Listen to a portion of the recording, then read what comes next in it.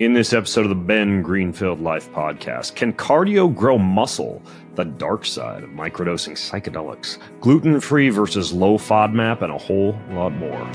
Fitness, nutrition, biohacking, longevity, life optimization, spirituality, and a whole lot more. Welcome to the Ben Greenfield Life Show. Are you ready to hack your life? Let's do this.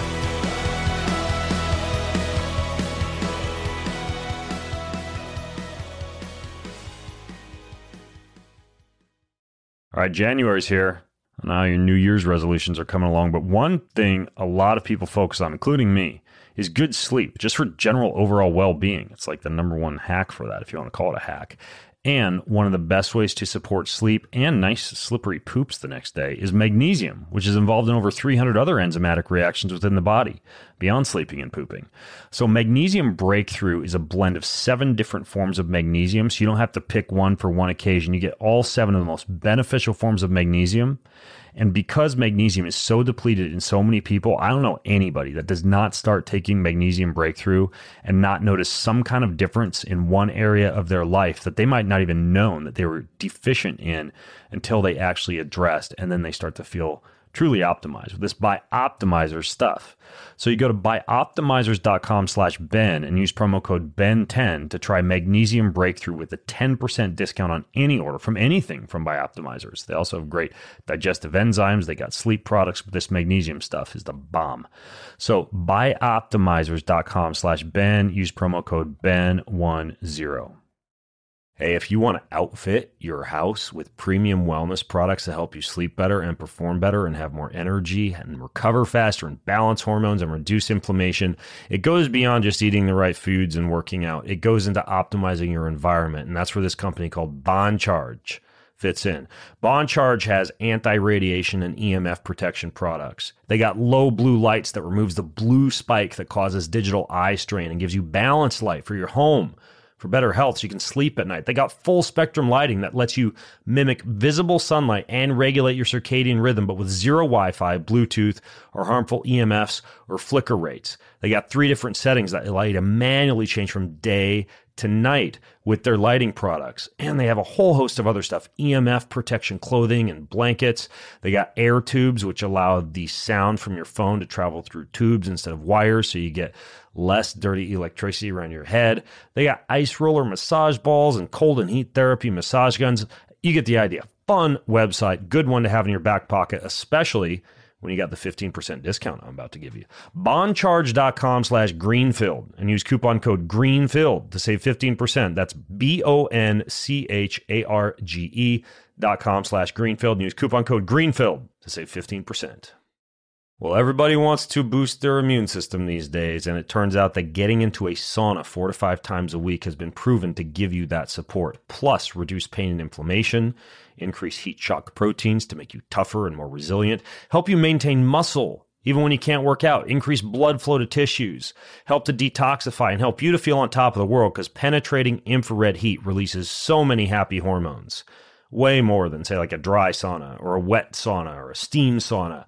So in my house, I use the Clearlight sauna. Clearlight is the sauna company that's known for low EMF, and each sauna comes with a lifetime warranty. So you're not only not microwaving yourself inside the sauna, but it's built to last. I use their Sanctuary sauna, which is big enough for me to work out in. I can squeeze a few people in there for a little sauna party. It's fantastic. They got a whole variety of sizes of saunas, including a 1-person if you just want to fit for even the smallest apartment, and a helpful quiz on their website that helps you find the perfect model of each of their 13 different models to figure out which one's right for you. And you're going to get a discount and free shipping, which is a huge savings because saunas are big and heavy and well-made, but they'll ship it to your house for free. Here's how. Just go to healwithheat.com and mention my name, which is Ben, in case you didn't know that. Healwithheat.com. Use code Ben for that discount, for free shipping, and for the best sauna you're going to find. Get on the infrared bandwagon. It's amazing. You'll feel amazing. Healwithheat.com. Use code Ben. Welcome to the show. It's nighttime in my office out here in Spokane, hence I'm donning my blue light blockers. And what am I drinking? Ginger brew. This podcast proudly brought to you by, it's a True Kava. Drinking True Kava. I don't think they're a sponsor of the show, but they better be now. some kind of Southeast Pacific Islander version of drinkable weed that doesn't get you high during a podcast, at least. So, stevia, water, pineapple juice concentrate, and kava, high quality kava. So anyways, hello once again or welcome once again, I should say, if I can talk tonight, to a solo-sode in which I reply to questions. Now, here's the deal. Before I jump into today's news flashes, you ought to know that I'm not replying to any questions because I've run out of questions to reply to. For some reason over the holidays, I wasn't able to field and assimilate questions as efficiently as possible. But if you have a question that you would like replied to in these frequently released Q&As, you can go to bengreenfieldlife.com where you'll find a handy dandy option to ask your question for the podcast. And you can do so. I'd love to hear from you. So head on over there. Leave your burning question about that strange growth on your right forearm that nobody can figure out, but that looks just like your great-grandmother's same strange growth on her right forearm. And we can have a whole chat about genetics and forearms and strange growths and grandmas. So anyways, that all out of the way, we are going to jump into this week's news flashes, which is really the only section of today's show. Let's do this. All right, here we go. I suppose I'm known amongst my house as being probably the single sole member of the house who has a little bit of a princess gut. And it's been a blessing in disguise because I've been able over the years to learn a lot about the gut, about irritable bowel syndrome and different types of colonoscopy and enema strategies and different diets and low FODMAP and gluten-free and paleo autoimmune this and vegan fasting juice cleanse ropeworms in your stool that. And it turns out that there is a increasingly large body of literature that points out the fact that in many people who have irritable bowel syndrome, that it's really not gluten that tends to be the issue, despite popular belief in gluten-free Cheetos and Doritos and bread and gluten-free steak and gluten-free water being big things in the health industry right now. It turns out that really it's more of the fermentable nature of certain compounds called FODMAPs, which I think stands for fructans. I'm going to rip this out of the top of my head. Fructans, oligosaccharides, monosaccharides, and polyols. That's what FODMAPs are. These tend to be more of an issue with IBS than gluten. And when I say IBS, I'm not just saying diagnosable IBS. I'm saying if you get gas, bloating, paint the back of the toilet seat after you go out for pizza with the kids, that type of thing. So anyways, this latest study that I want to point out to you backs up what I just told you. It's called Gluten Restriction and Irritable Bowel Syndrome, Yes or No? And what they did was they took a group of patients and they assessed their IBS symptoms. And they also looked at the effect of a gluten-free diet on these patients. And they also compared the trials that they looked at in this particular paper to other patients who followed what's called a low fermentable diet. And that would be a low FODMAP diet. Now, before I dive into what they found, please note that if you want what I would consider to be the best version of a low FODMAP diet, probably the number one researcher in the nutrition industry on any of this is Mark Pimentel, Pimentel. If you Google his name plus low fermentation diet or low FODMAP diet, you will find a large amount of free literature, a fantastic book that he wrote also about a low fermentable diet. And it gets into things a lot of other people won't tell you. Like you'll hear, avoid apples and onions and garlic, but you don't hear about carrageenan and guar gum in your coconut milk or different sugar alcohols in your energy drinks or gums. And there's a lot that goes into a low FODMAP or at least a low fermentation diet. So what this particular paper looked into, and they were looking at a bunch of different trials on a gluten-free diet versus a gluten-containing diet versus a low FODMAP diet in IBS, is that in people who actually have true celiac disease and a high amount of what are called anti-gliadin antibodies, which is something you can test. Probably my favorite test out there for this is called a Zoomer test, Zoomer. Look it up. Anyways, if people actually have a large amount of these antibodies to gluten, they're going to experience symptom relief with gluten restriction. Right? If you know you're allergic to gluten and you actually have a diagnosed gluten intolerance, avoiding gluten is a good idea. However, if you have irritable bowel syndrome and you don't necessarily show a lot of sensitivity to gluten, or maybe you do and you need to cut other things in addition to gluten out of your diet, then you should be looking into a low FODMAP diet, because what this study or this study of studies found that agrees with a lot of other data in the past is that it is the fermentable compounds that you find in gluten-containing foods, like, let's say, the fructans in wheat, that tend to be an issue, not the gluten itself. And therefore, people who go on a gluten-free diet may not see symptom relief, but people who, say, limit gluten but also limit wheat, onions, garlic, apples, and other highly fermentable compounds like artichokes, Jerusalem artichokes, aka fartichokes, then what you find is relief. I have had a lot of people who have come to me recently for help with small intestine bacterial overgrowth, SIBO, which causes gas and bloating and all sorts of nasty issues after eating a lot of foods that would normally be considered healthy, and they get relief from following this low fermentation or low FODMAP diet. You can test at home to see if you have SIBO. There's a great little home device. It's actually behind me on my bookshelf, which you can't see because there's a green screen behind me because I'm fancy now. I've got a high technology podcast studio. Anyways, though, I have this device called a Food Marble. It's an at-home, easy-to-use breath testing device that lets you see if you have SIBO. And if you do, you'll likely benefit from a low FODMAP diet. That device, by the way, also is tied to an app which helps you choose low FODMAP foods more effectively and track your results when you do that. Now, it turns out that the low FODMAP diet is something that can feel restrictive and burdensome to a lot of people, because you find FODMAPs in wheat and garlic and apple and blackberries and Brussels sprouts and honey and avocado and dairy products that contain lactose. And that seems like a lot that you would need to cut out. Now, I need to tell you this. First of all, there are major high FODMAP foods that are the largest offending foods that are the ones to work out the first. These are a few specific FODMAPs that regularly exacerbate symptoms. I'll tell you what they are: garlic, tomatoes, onions, and dairy. Okay, garlic, tomatoes, onions, and dairy. If you're gluten intolerant or have celiac issues, you could throw wheat into that list and say garlic, tomatoes, onions, dairy, and wheat.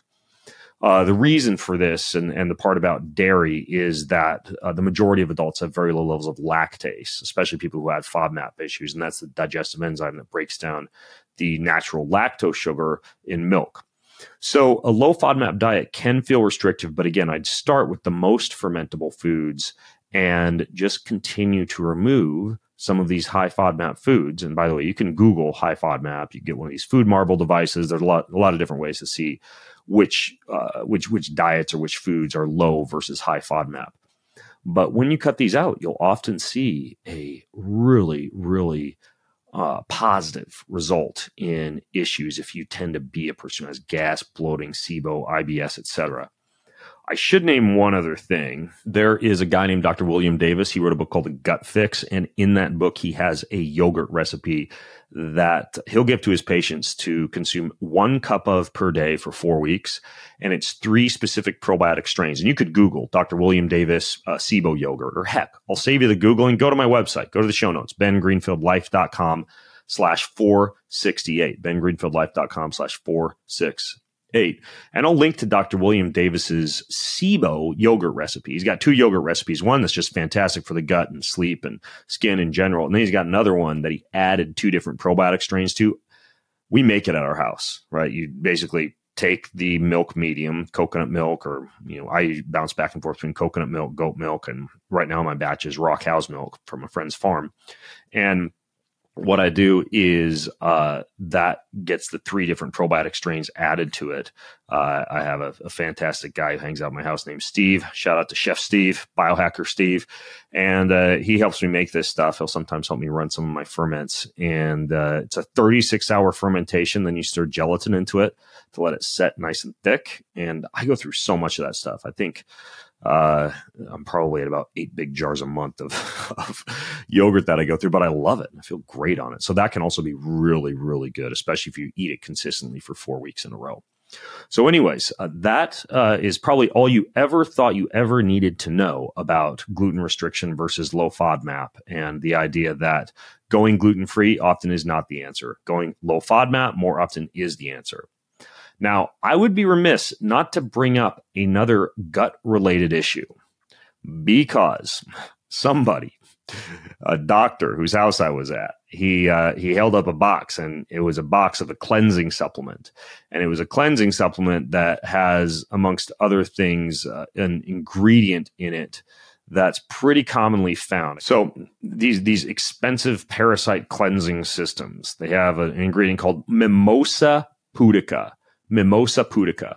And Mimosa pudica, look at the label of whatever cleansing agent that you're using. It makes giant, long, rope worm looking things wind up in the toilet when you go to the bathroom afterwards. And it's very popular for cleansing because people look in the toilet and they're like, I had intestinal parasites. My kid had intestinal parasites. And I have literally seen people do this. They'll take them out, they'll lay them on a paper towel, they'll probably take a picture of them, they'll post to Facebook or Instagram or whatever the website is of the company that sponsored that person, because they're an influencer on Instagram, their parasite photos to their social media channel with their affiliate link for the intestinal parasite reducing company. And it'll show these rope worms, intestinal parasites, right? Look, they're still even moving around, and it's horrific. Everybody's got tapeworms and pinworms and hookworms and more. And yes, parasites are an issue.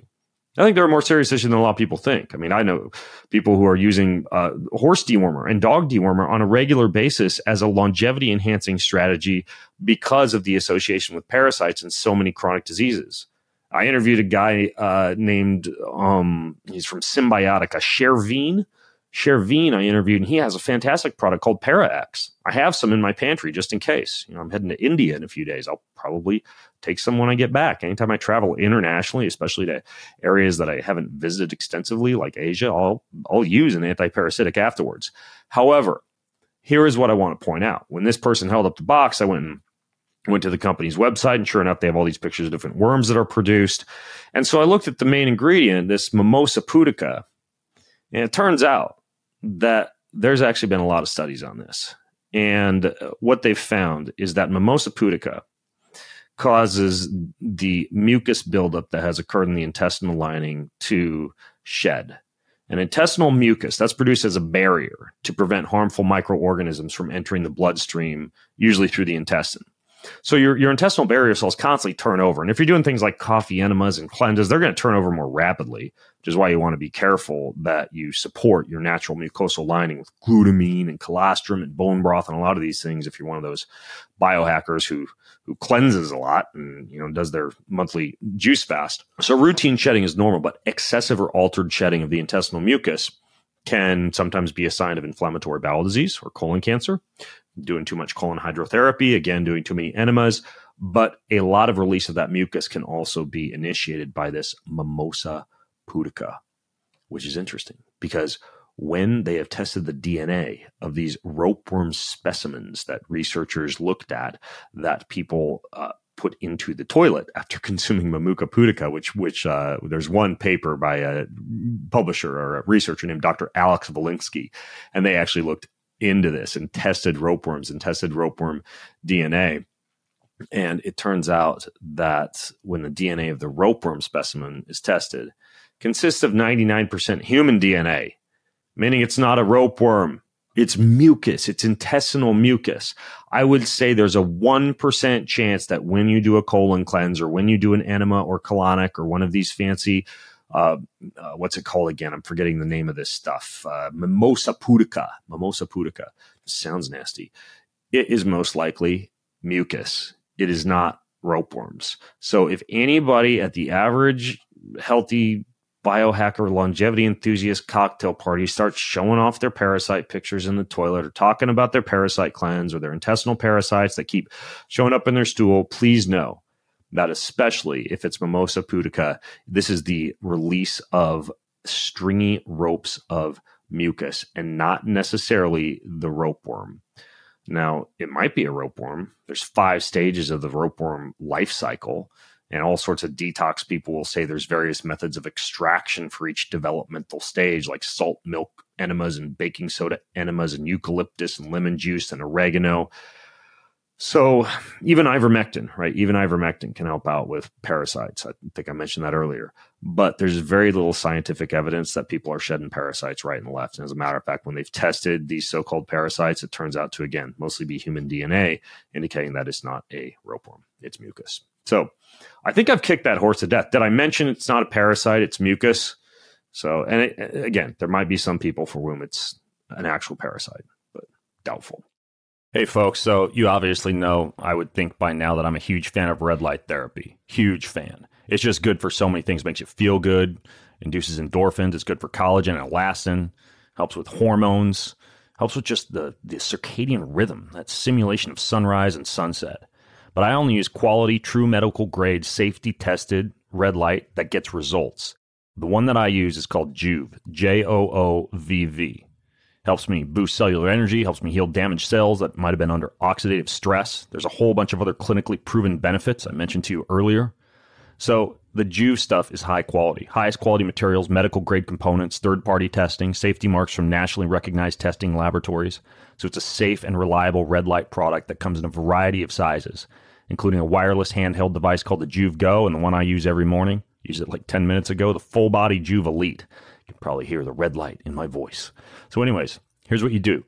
Go to joovv.com/Ben to get an exclusive discount on your first order. joovv.com/Ben and apply my code BEN to any qualifying order and get yourself a Joovv.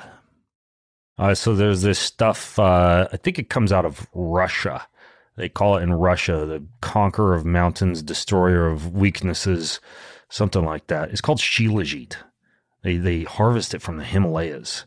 And it's like this black, tarry, mineral-rich substance. And of course, as you can imagine, it does not taste that great. I've tried it before from many different sources. And it definitely gives you tons of vigor and strength. And by the way, it does a bunch of other stuff too. It's got a ton of antioxidants in it, minerals, beneficial support for your bacteria, supports detoxification because it can bind to toxins and heavy metals. But like a lot of these superfoods, it just doesn't taste fantastic. Enter Organifi.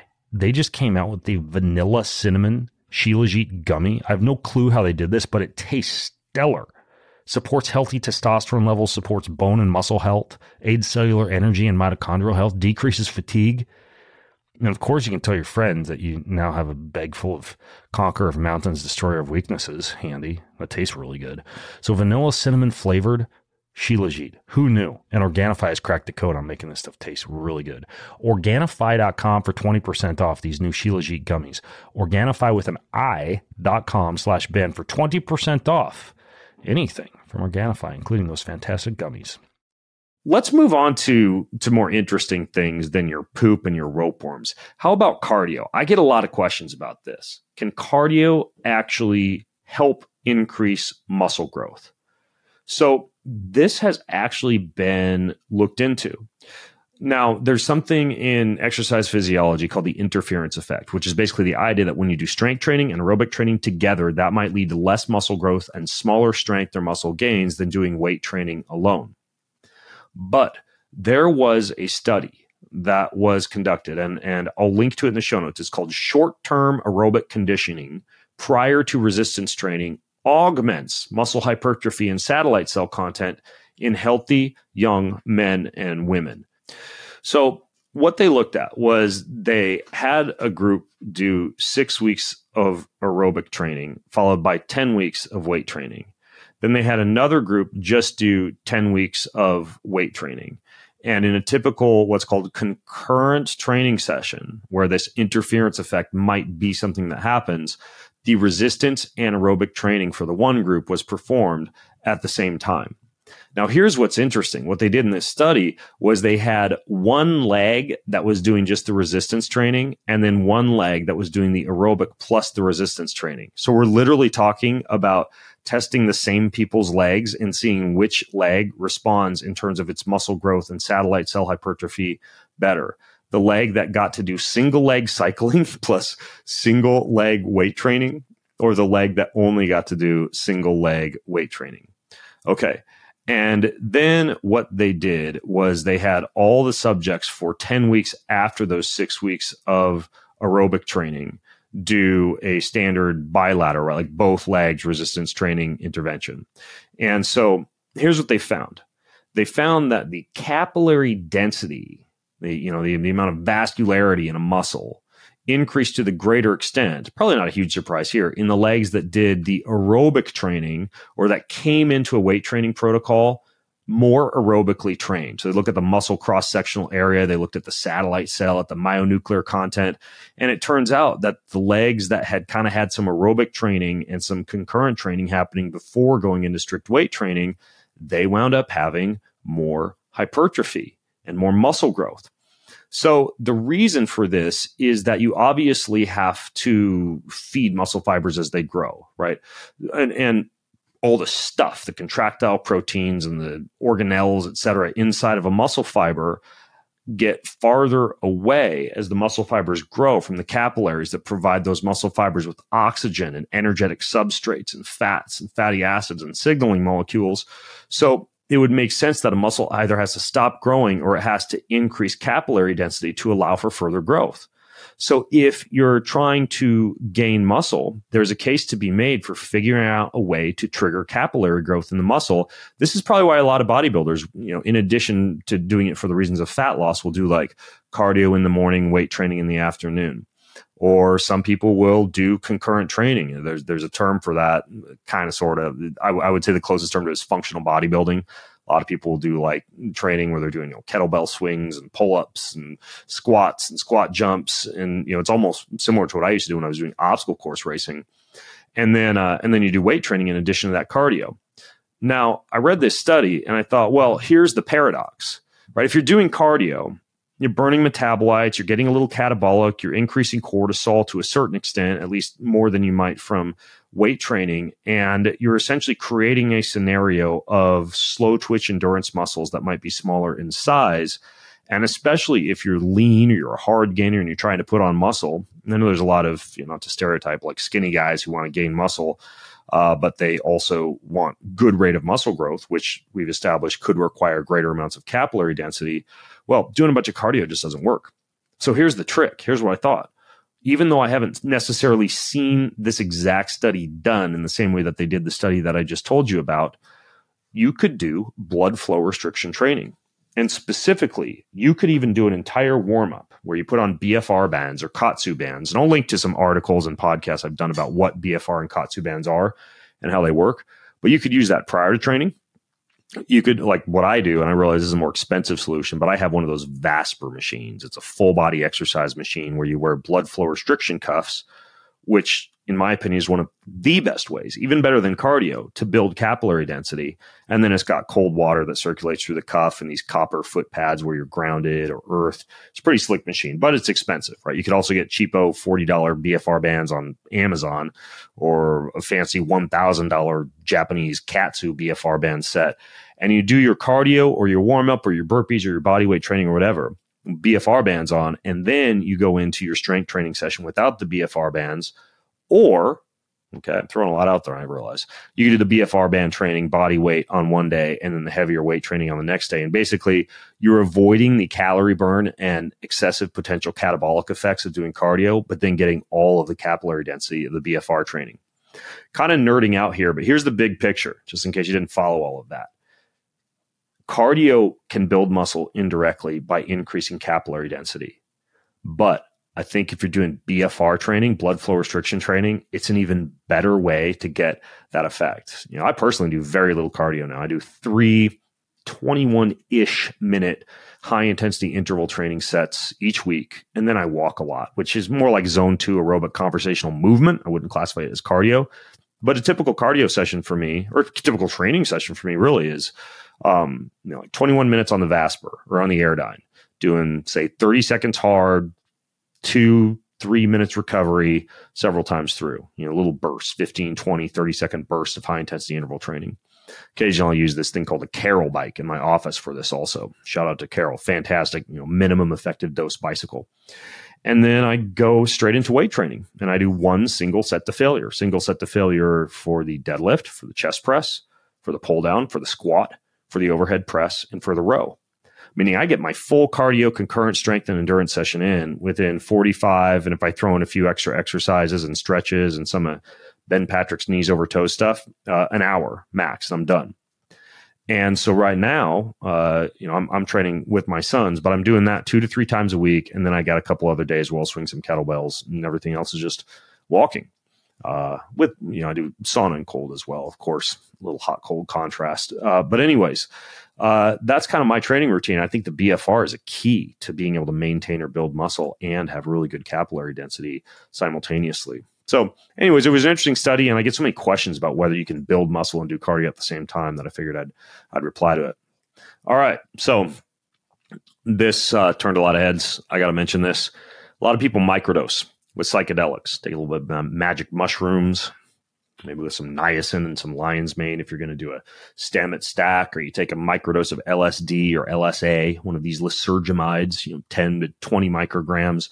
And I will admit I've done that before, and I feel like there is an improvement in cognition, a relief from a little bit of like a down feeling, like depression or what you might explain as anxiety. But the question is there any evidence that this might be unhealthy?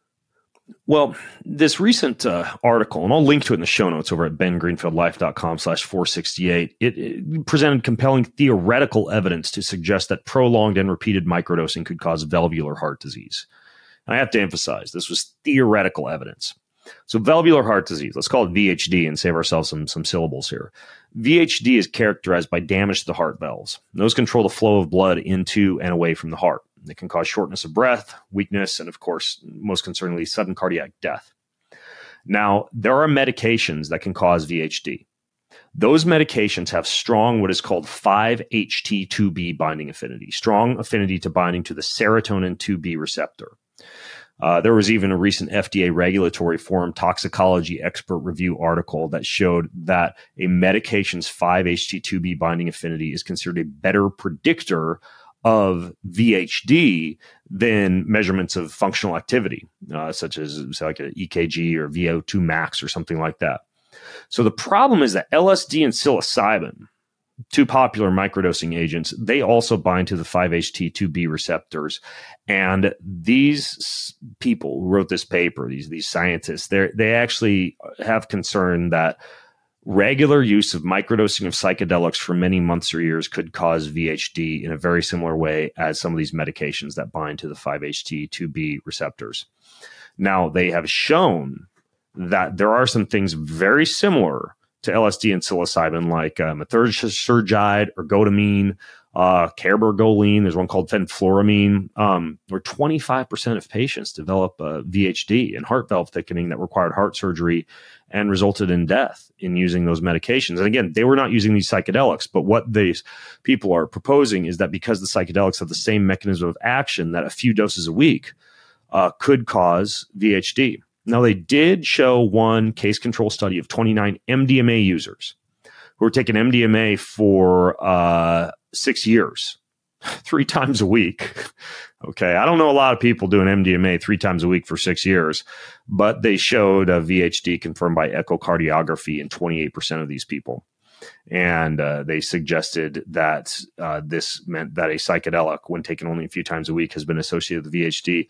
Look, any of you psychonauts out there, you know it's way different to take MDMA 3 times a week than a microdose with LSD or psilocybin, yet they're still raising these concerns. So the other issue that the paper brings up, and this was on the Harvard Review website, on Harvard's health website, is that a lot of recent evidence from randomized control trials evaluating LSD and psilocybin microdosing has not shown that those demonstrated antidepressant, anxiolytic, or procognitive effects. What that means is that these might just be producing a placebo effect. As a matter of fact, in the largest self-blinding RCT, which is a randomized controlled trial to date with 191 people who are microdosing LSD or psilocybin every 3 to 4 days for 4 weeks, which is a standard microdosing protocol, they showed equal improvement for both the placebo and the microdosing group when it came to symptoms of anxiety and depression.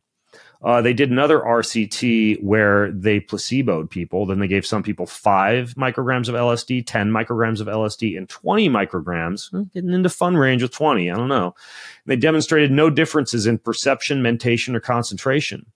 Although they did, in the LSD group, have what's called temporal dilation of supersecond intervals in time perception. This basically means like time slows down, which is kind of cool. And they also showed that the 20 micrograms of LSD decreased concentration while not affecting attention, cognitive control, or mood. There are so many subtle variables here. I mean, you can be a dummy with your microdosing. I just recorded a podcast earlier today with the Neurohacker Collective guys, and we were talking about this. You could microdose psilocybin and simultaneously use lion's mane, niacin, and then replete some of the fuel you're burning with, say, choline, and take some SAMe and eat a diet rich in walnuts and fish and eggs and have a much better effect than someone who, say, just kicks back a microdose of magic mushrooms in the morning. Similarly with LSD, like you could take LSD and you could protect the brain with glutathione and N-acetylcysteine, also fuel the brain with choline, throw in DHA and oleic acid from fish oil and extra virgin olive oil. And again, that type of stack is more effective, in my opinion, than just a microdose of a psychedelic on its own. The issue here is that nothing I just said has been proven by research, and this is all deep, dark, underground forum style stacking and hacking done by biohackers and psychonauts, not necessarily randomized controlled trials. I would say the main thing to take away from this study is that you should be careful, especially with excess use of psychedelics and entheogens due to their binding to this 5-HT2B receptor. And if you are microdosing, you should be aware of how often you're doing it. I wouldn't recommend more than once every 3 to 4 days, which is a pretty standard protocol anyways. And don't overdo it. A microdose is supposed to be subperceptual. You're not supposed to notice any type of psychedelic effects. Okay, that is moving beyond the realm of safety, in my opinion, or at least serving a purpose during the day in terms of focus and creativity, etc. The other thing I would say is that if you are going to use these substances, do your research. At least refuel the brain with things like choline or SAMe or 5-HTP. Protect the brain with things like glutathione and N-acetylcysteine. Eat a diet rich in brain-supporting compounds like fish oil, or if you're vegan, algae like spirulina or chlorella, extra virgin olive oil, olives, avocados, avocado oil, eggs, walnuts, especially black walnuts, richer in polyphenols. And that's a much, much more intelligent way to mess around with substances that kind of speed up the brain, for example. So put premium gasoline in the fuel tank and don't just like pedal to the metal consistently and expect, valvular heart disease to not be an issue, or at least expect wasting your money on those magic mushrooms that didn't work because you didn't do them right issue. Let's go ahead and cover one more topic that I want to get into. This is the topic of why you wake in the wee hours, waking up at 3 a.m. and finding it difficult to fall asleep. That can be a frustrating experience. I've gotten it. Many other people deal with this. Now, there are several proven reasons that this happens, right? As you move through your periods of light and deep and rapid eye movement sleep, more time is spent in light sleep as the night progresses. And nighttime noise like outdoor traffic or televisions or cell phones or a partner especially, or a pet or a garage door opening or a garbage truck going by, these tend to have more and more potential to wake you after around 3 a.m. or so. Yeah, this is why you'll have a lot of those early nighttime awakenings. That's called sleep environment disturbance. In addition to that, bathroom breaks, right? Especially any of us dudes that are getting older, going to get up at night to pee. It's called nocturia, Nocturia, nocturia. Sometimes that can be drinking too much liquid near bedtime, especially if it's coffee or alcohol. Sometimes it can be a bladder condition, urinary issues, prostate swelling, obstructive sleep apnea. And of course, in women, it's also quite common during pregnancy and sometimes during periods of incontinence or poor pelvic floor musculature, as well as menopause in women. Menopause can also cause nighttime awakenings, not due to peeing per se, but due to hot flashes and temperature fluctuations and the insomnia that can be related to menopause. And then there are other sleep disorders. There's obstructive sleep apnea, very common. A lot of people solve that with something as simple as something I've gotten into. Shout out to Rogue Tape.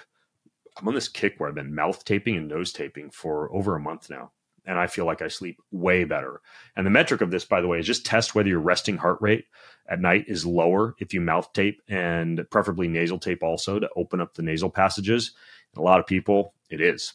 And that's a sign that you're better oxygenating your body and in a more parasympathetic state while sleeping. So shout out for mouth taping or nose taping, especially if obstructive sleep apnea is an issue. Also for obstructive sleep apnea, Dr. Aniko Loud in Phoenix is the dentist of my wife and mine. We have two dentists. We have her. She's like the genius who's reshaping our mouths using her crazy cone scans and x-rays. And she does these custom mouthpieces and just fixes the whole mouth job, cervical spine area. She's amazing. I have a podcast with her, which you can listen to, and I'll link to it in the show notes. And then we have a local dentist who's just kind of like the go-to guy for random things that pop up, like a tooth hurting. And that's Craig Collins. He's a holistic, natural dentist here in town, which means he uses all biologically compatible materials, low mercury, very clean environment, not a lot of toxins in the mouth, etc. So anyways, I'm digressing.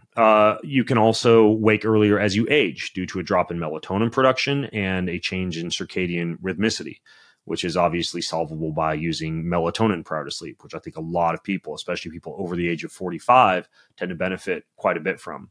There can be pain, there can be neurological disorders, there can be withdrawal, right? You quit using kratom or you quit using coffee and all of a sudden you got restless leg syndrome and difficulty falling asleep, or, nicotine is another one you'll get withdrawal of during the night. I'm naming some things I know that a lot of people use and have tried to bust themselves out of. And one of the reasons they get back into it is because they start waking up at night or they have poor rest and they're like, I got to start using my kratom again, and my nicotine or my coffee.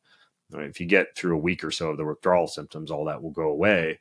But a lot of people aren't willing to put up with that pain and just kind of breathe their way through or meditate their way through or even yoga nidra their way through that type of discomfort. So anyways, the article that I'm getting this from, it's fantastic because it gives a lot of easy tips, right? Avoid caffeine and alcohol before bed. Increase your daytime light exposure to deal with circadian rhythm and melatonin issues. Exercise, do yoga, avoid heavy evening meals or very spicy foods before bed. Keep the bedroom dark and quiet, right? Normal sleep hygiene stuff that I've done a lot of podcasts about before in the past. I'm even waking up less at night to pee now after coming back from Sarasota, Florida, where I had my prostate injected. Anybody who's in proven allopathic medicine, plug your ears here to hate this. It was I suppose it was a biohack. It was done by Dr. John Lawrence down in Sarasota, Florida at Advanced Rejuvenation Clinic. And there's a video of it on my Instagram. I had my prostate injected with methylene blue and ozone. That's something a guy would do to decrease PSA, potentially, even though it's not proven, lower the risk of prostate cancer in the future, and decrease incidences of nocturia. And sure enough, I'm waking up at night to pee once every 2 to 3 nights now, once. Whereas I got to a point where I was waking up about twice a night, every night to pee.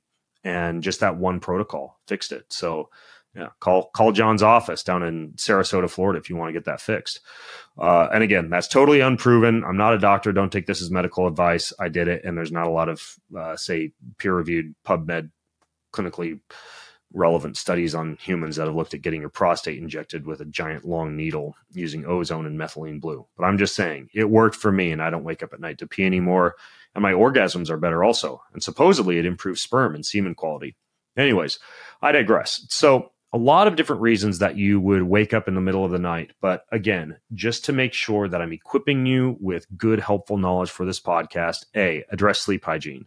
Dark room, cold room, no business in bed, right? No laptop in bed, preferably no TV in the bedroom, low level of lighting, and some type of sound producing device or earplugs to block out outdoor noise.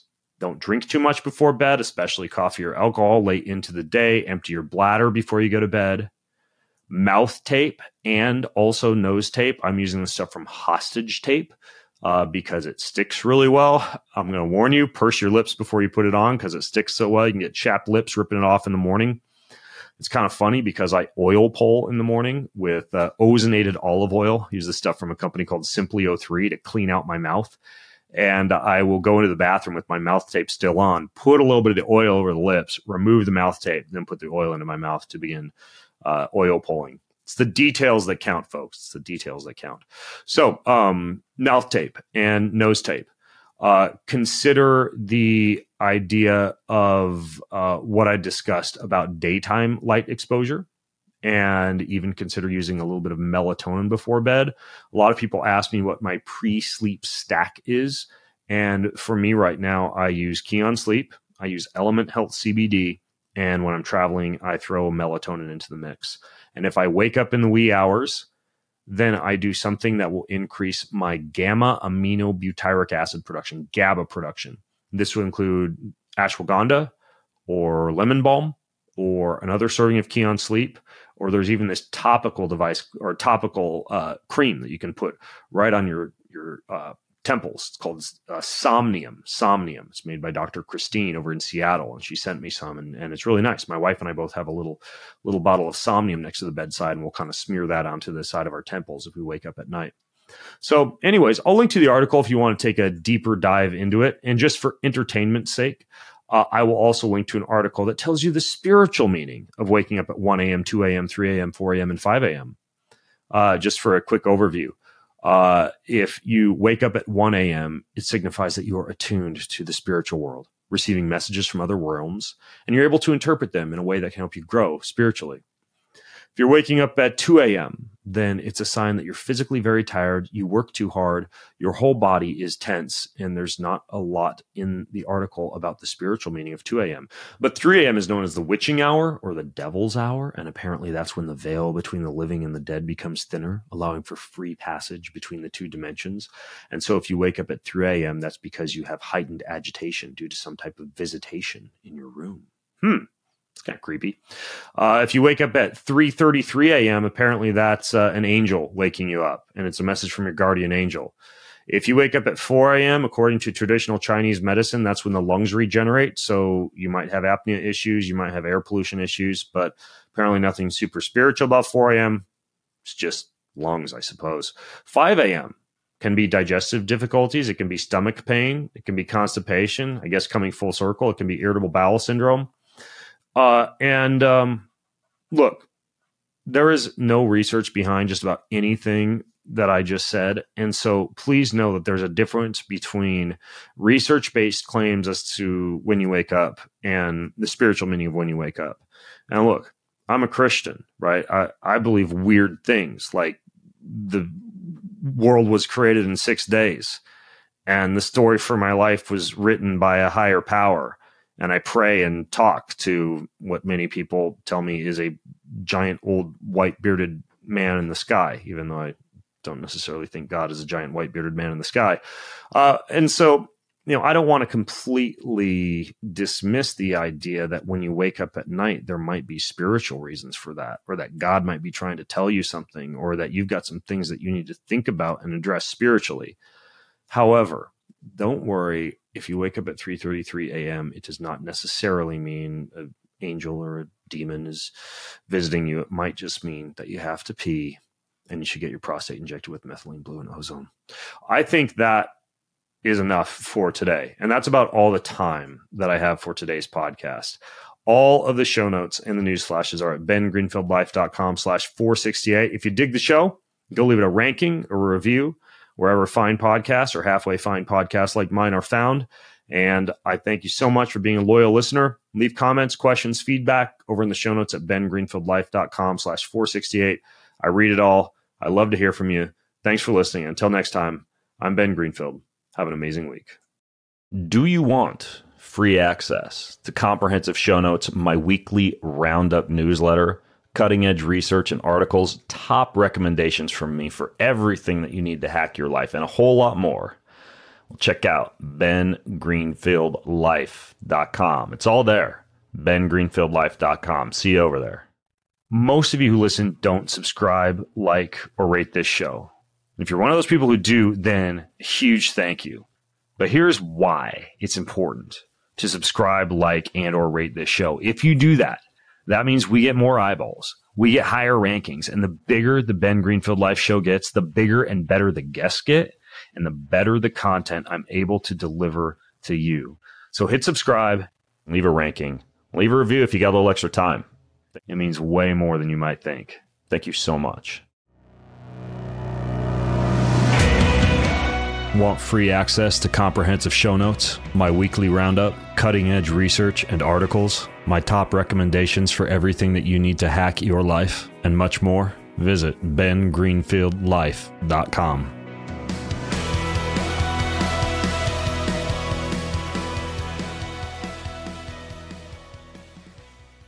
In compliance with the FTC guidelines, please assume the following about links and posts on this site. Most of the links going to products are often affiliate links, of which I receive a small commission from sales of certain items, but the price is the same for you, and sometimes I even get to share a unique and somewhat significant discount with you.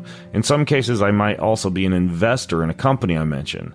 I'm the founder, for example, of Keon LLC, the makers of Keon-branded supplements and products, which I talk about quite a bit. Regardless of the relationship, if I post or talk about an affiliate link to a product, it is indeed something I personally use, support, and with full authenticity and transparency recommend in good conscience. I personally vet each and every product that I talk about. My first priority is providing valuable information and resources to you that help you positively optimize your mind, body, and spirit. And I'll only ever link to products or resources, affiliate or otherwise, that fit within this purpose. So there's your fancy legal disclaimer.